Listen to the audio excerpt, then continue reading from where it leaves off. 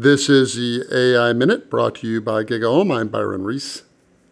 I'd like to express a contrarian view, and that is that even though we're rushing to make narrow AI that can understand vocal commands, that isn't going to be the overwhelmingly accepted way that we communicate with our devices. I mean, if you think about it, there's a lot of things you can probably do faster with an old keyboard than you can do with your voice. You're looking at an email on your device.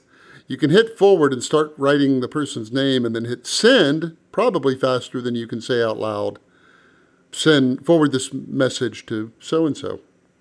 In addition, typing something is less error-prone than saying it.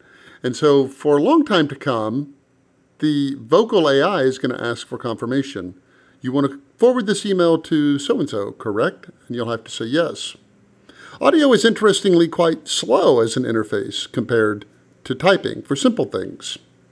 If you think about it, there are already programs that do a pretty good job of doing dictation, but most people still type things themselves.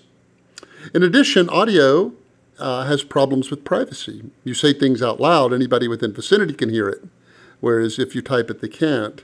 And finally, audio doesn't really work that well when you're in a place with a number of people, like at work or in a room with other people.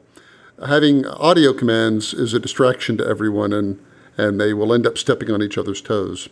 So I think the keyboard, that 120-year-old device that Mark Twain wrote one of his novels on, is actually going to be with us for a long time to come.